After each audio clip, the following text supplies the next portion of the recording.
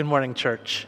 It is our pleasure to welcome as our guest preacher this morning Dr. Marjory Kerr, who is the president of Tyndale University.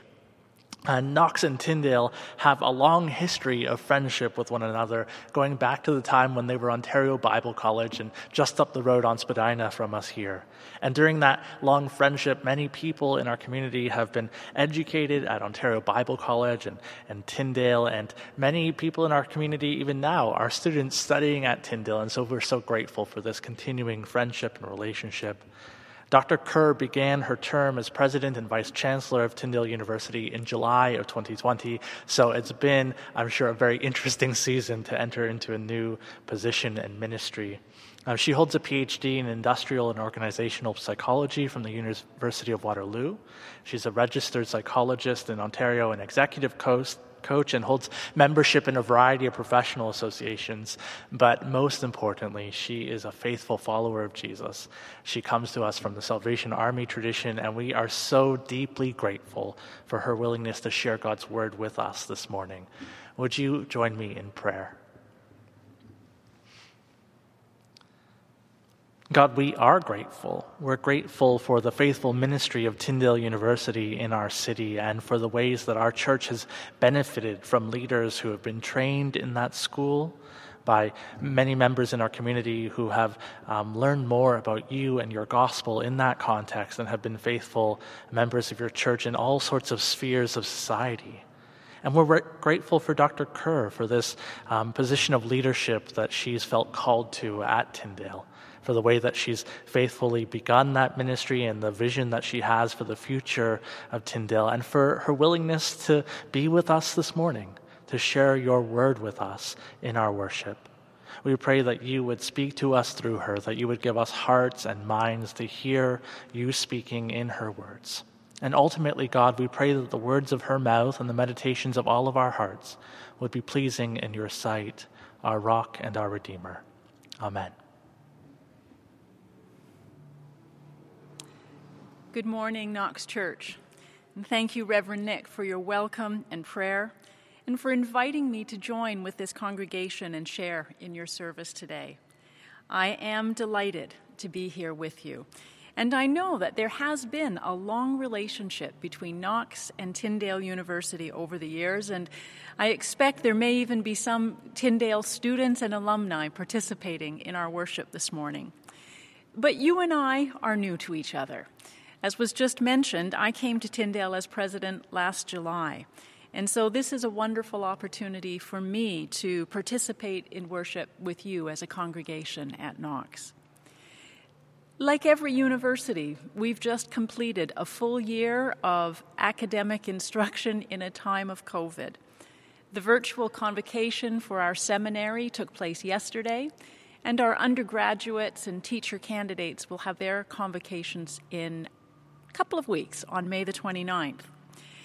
If you're interested, all of those services, you can catch them on our website. But you know, it has been a remarkable year, and God has been faithful through it all. Our enrollment at Tyndale has remained stable and even grown a little bit in some areas. And to date, we've not had any COVID outbreaks on our campus, and I am thankful to God for that every single day. Our students, staff, and faculty alike have demonstrated perseverance to continue through a challenging year. They've demonstrated compassion and patience with each other in all the adaptations that have been required, and they've maintained a steadfast commitment to the mission of Tyndale University. And in a nutshell, that mission is to educate, develop, and prepare women and men to serve the church and the world for the glory of God. So, thank you for the opportunity to be here. You know, whenever I am preparing a message from the Word of God, I'm always very aware of the tremendous responsibility it represents. All of us are accountable for presenting Scripture accurately and consistently. At the same time, however, each of us reads and understands Scripture in the context of our own social, educational, family, and faith traditions, and other influencing variables as well. My understanding of Scripture has most certainly been shaped by my denominational heritage in the Salvation Army, by my parents and family, through my education and experience as a professional in the field of industrial organizational psychology, and through my vocational experience as a leader in Christian higher education. And so, while I will do my best to present Scripture accurately this morning, my message today must be tested against the consistencies of Scripture overall. And I would actually invite you to test what you hear from me today. As it says in 1 Thessalonians 5:21, test everything, hold on to the good. I'm aware that in recent weeks you've been considering the theme of good news for the whole world. And I've been interested in the themes and messages that have been presented so far. The righteous shall live by faith, the gospel in everyday life, and good news for sinners. Today I'm going to speak on the theme of a gospel for the whosoever. That's why I chose the scripture readings this morning from John and the first letter of John. Now, admittedly, whosoever is an old word. As a little girl learning Bible verses in Sunday school, now several decades ago, we were still using the King James Version of the Bible. And so I learned John 3:16 in the words of the King James Version. For God so loved the world that he gave his only begotten Son, that whosoever believeth in him should not perish, but have everlasting life. Modern translations, including the New International Version, which was read to us just a few minutes ago, tend to use the word whoever or everyone, and it means the same thing. But even though I haven't used the King James Version very much in many years, some of those early memory verses from my childhood are still King James language in my head. So when I think of John 3:16, the word whosoever still resonates with me and uniquely speaks to me of the gospel as being for absolutely everyone. That message is carried forward into John's first letter to the church. In those verses read a few moments ago from 1 John chapter 5, verses 1 to 12, the words everyone and whoever appear 7 times. Verse 1 says, everyone who believes that Jesus is the Christ is born of God, and everyone who loves the Father loves his child as well. Verse 4, for everyone born of God overcomes the world. Verse 10, whoever believes in the Son of God accepts this testimony. Whoever does not believe God has made him out to be a liar. And then in verse 12, whoever has the Son has life. Whoever does not have the Son of God does not have life. In these verses, we see the recurring theme of a gospel that is for everyone. Last Saturday evening, a week ago, I was invited to speak at the commissioning service for graduates from the Canadian Chinese School of Theology. The CCST has a long history with Tyndale. And because this message for today was already in my mind, I referenced John 3:16 as I spoke to this group of new graduates, and I shared with them that on a very personal level, I find John 3:16 to be one of the most astonishing verses in all of our scriptures.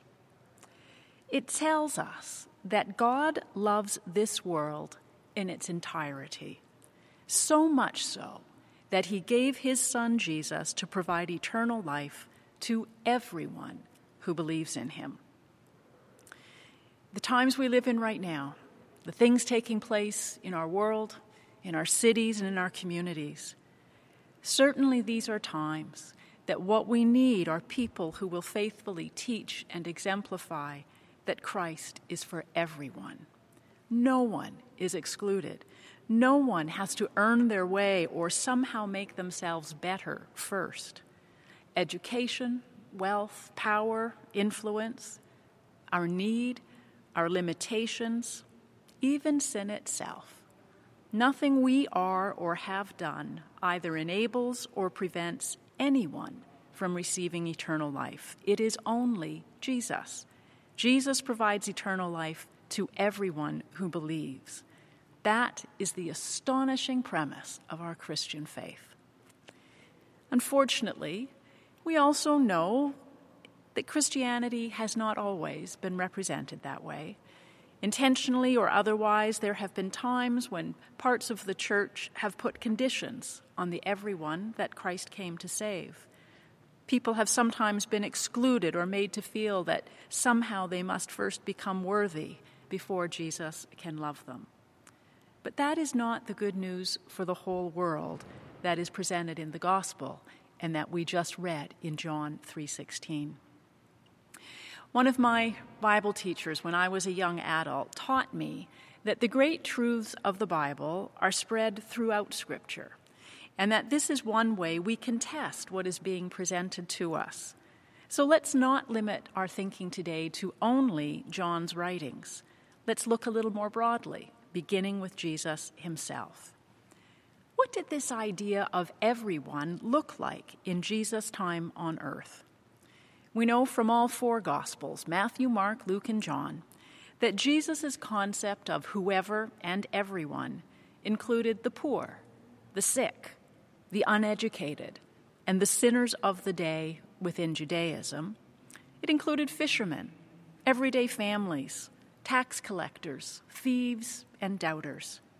His life and mission were radical because he upended the religious assumptions of his day that oftentimes sidelined, ignored, or punished those who were not considered to be faithful and righteous.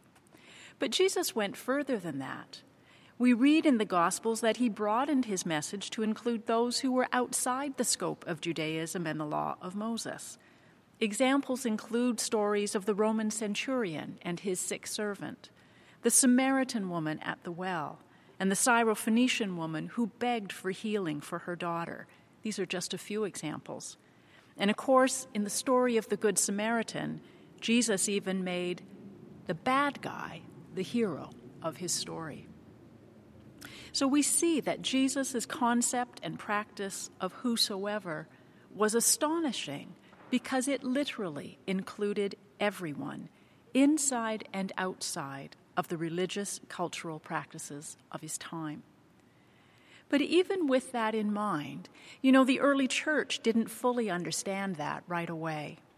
In the earliest years of the developing church, the initial focus was on taking the gospel to the Jews across cities and countries and boundaries. The apostles taught in the synagogues first. And it was significant and caused some concern when the apostles began engaging with those outside of the Jewish faith and tradition. For example, in Acts chapter 10, we read the account of when Peter had a vision of God letting down a large sheet filled with unclean animals for him to eat.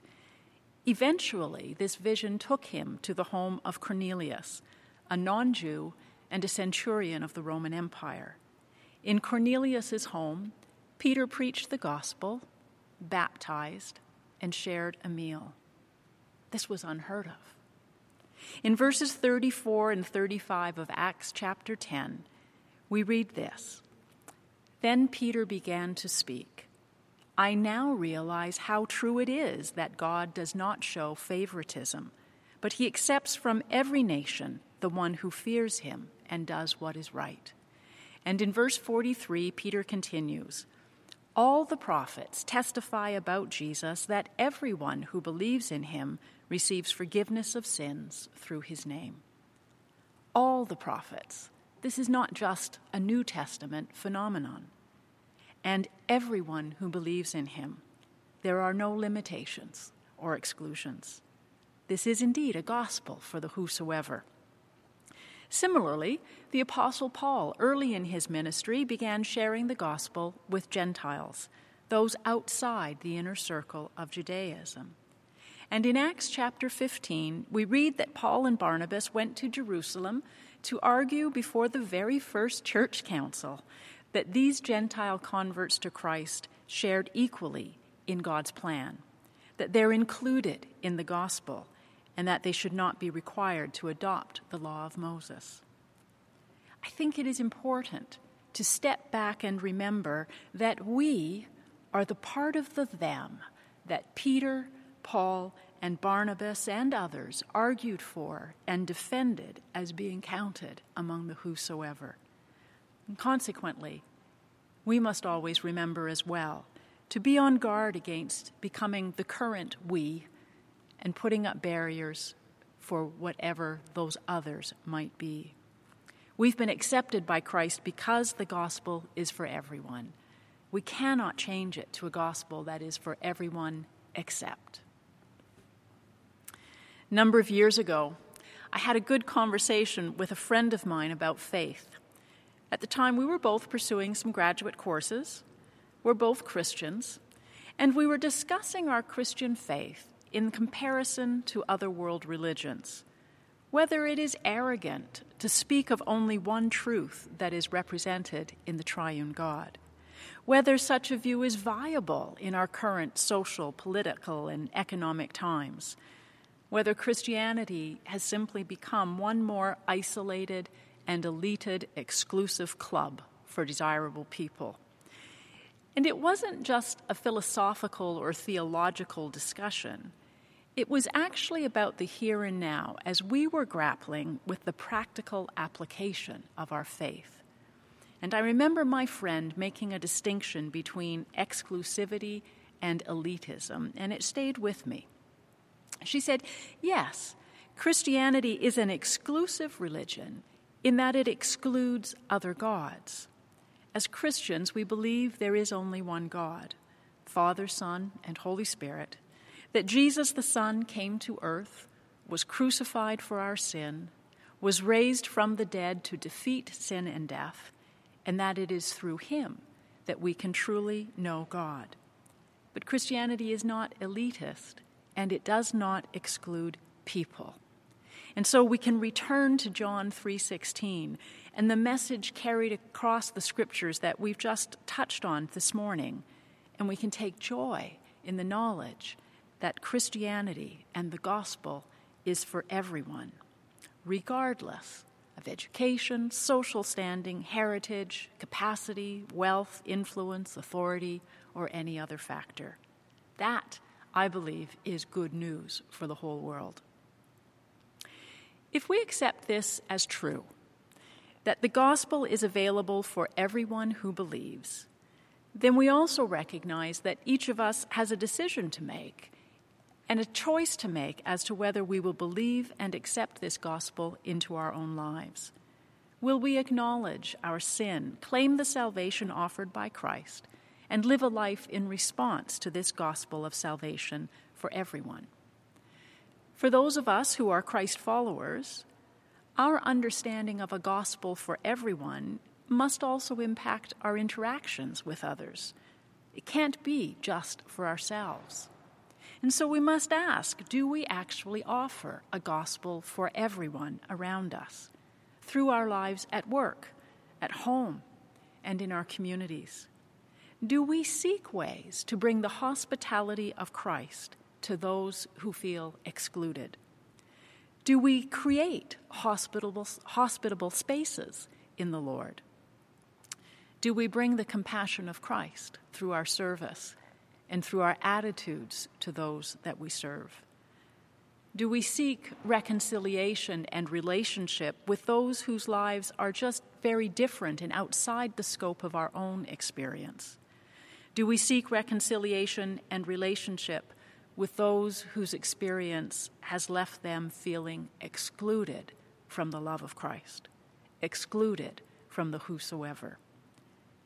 Do we truly believe that God sent Jesus to bring eternal life to everyone who believes? Sometimes I wonder if those of us who have been part of the church for a long time, I wonder if we've become so familiar with the words of John 3:16, this small verse of Scripture that perhaps was memorized in Sunday school days. Is it so familiar that perhaps we have forgotten just how astonishing that statement is? This gospel that embraces everyone is absolutely good news for the whole world.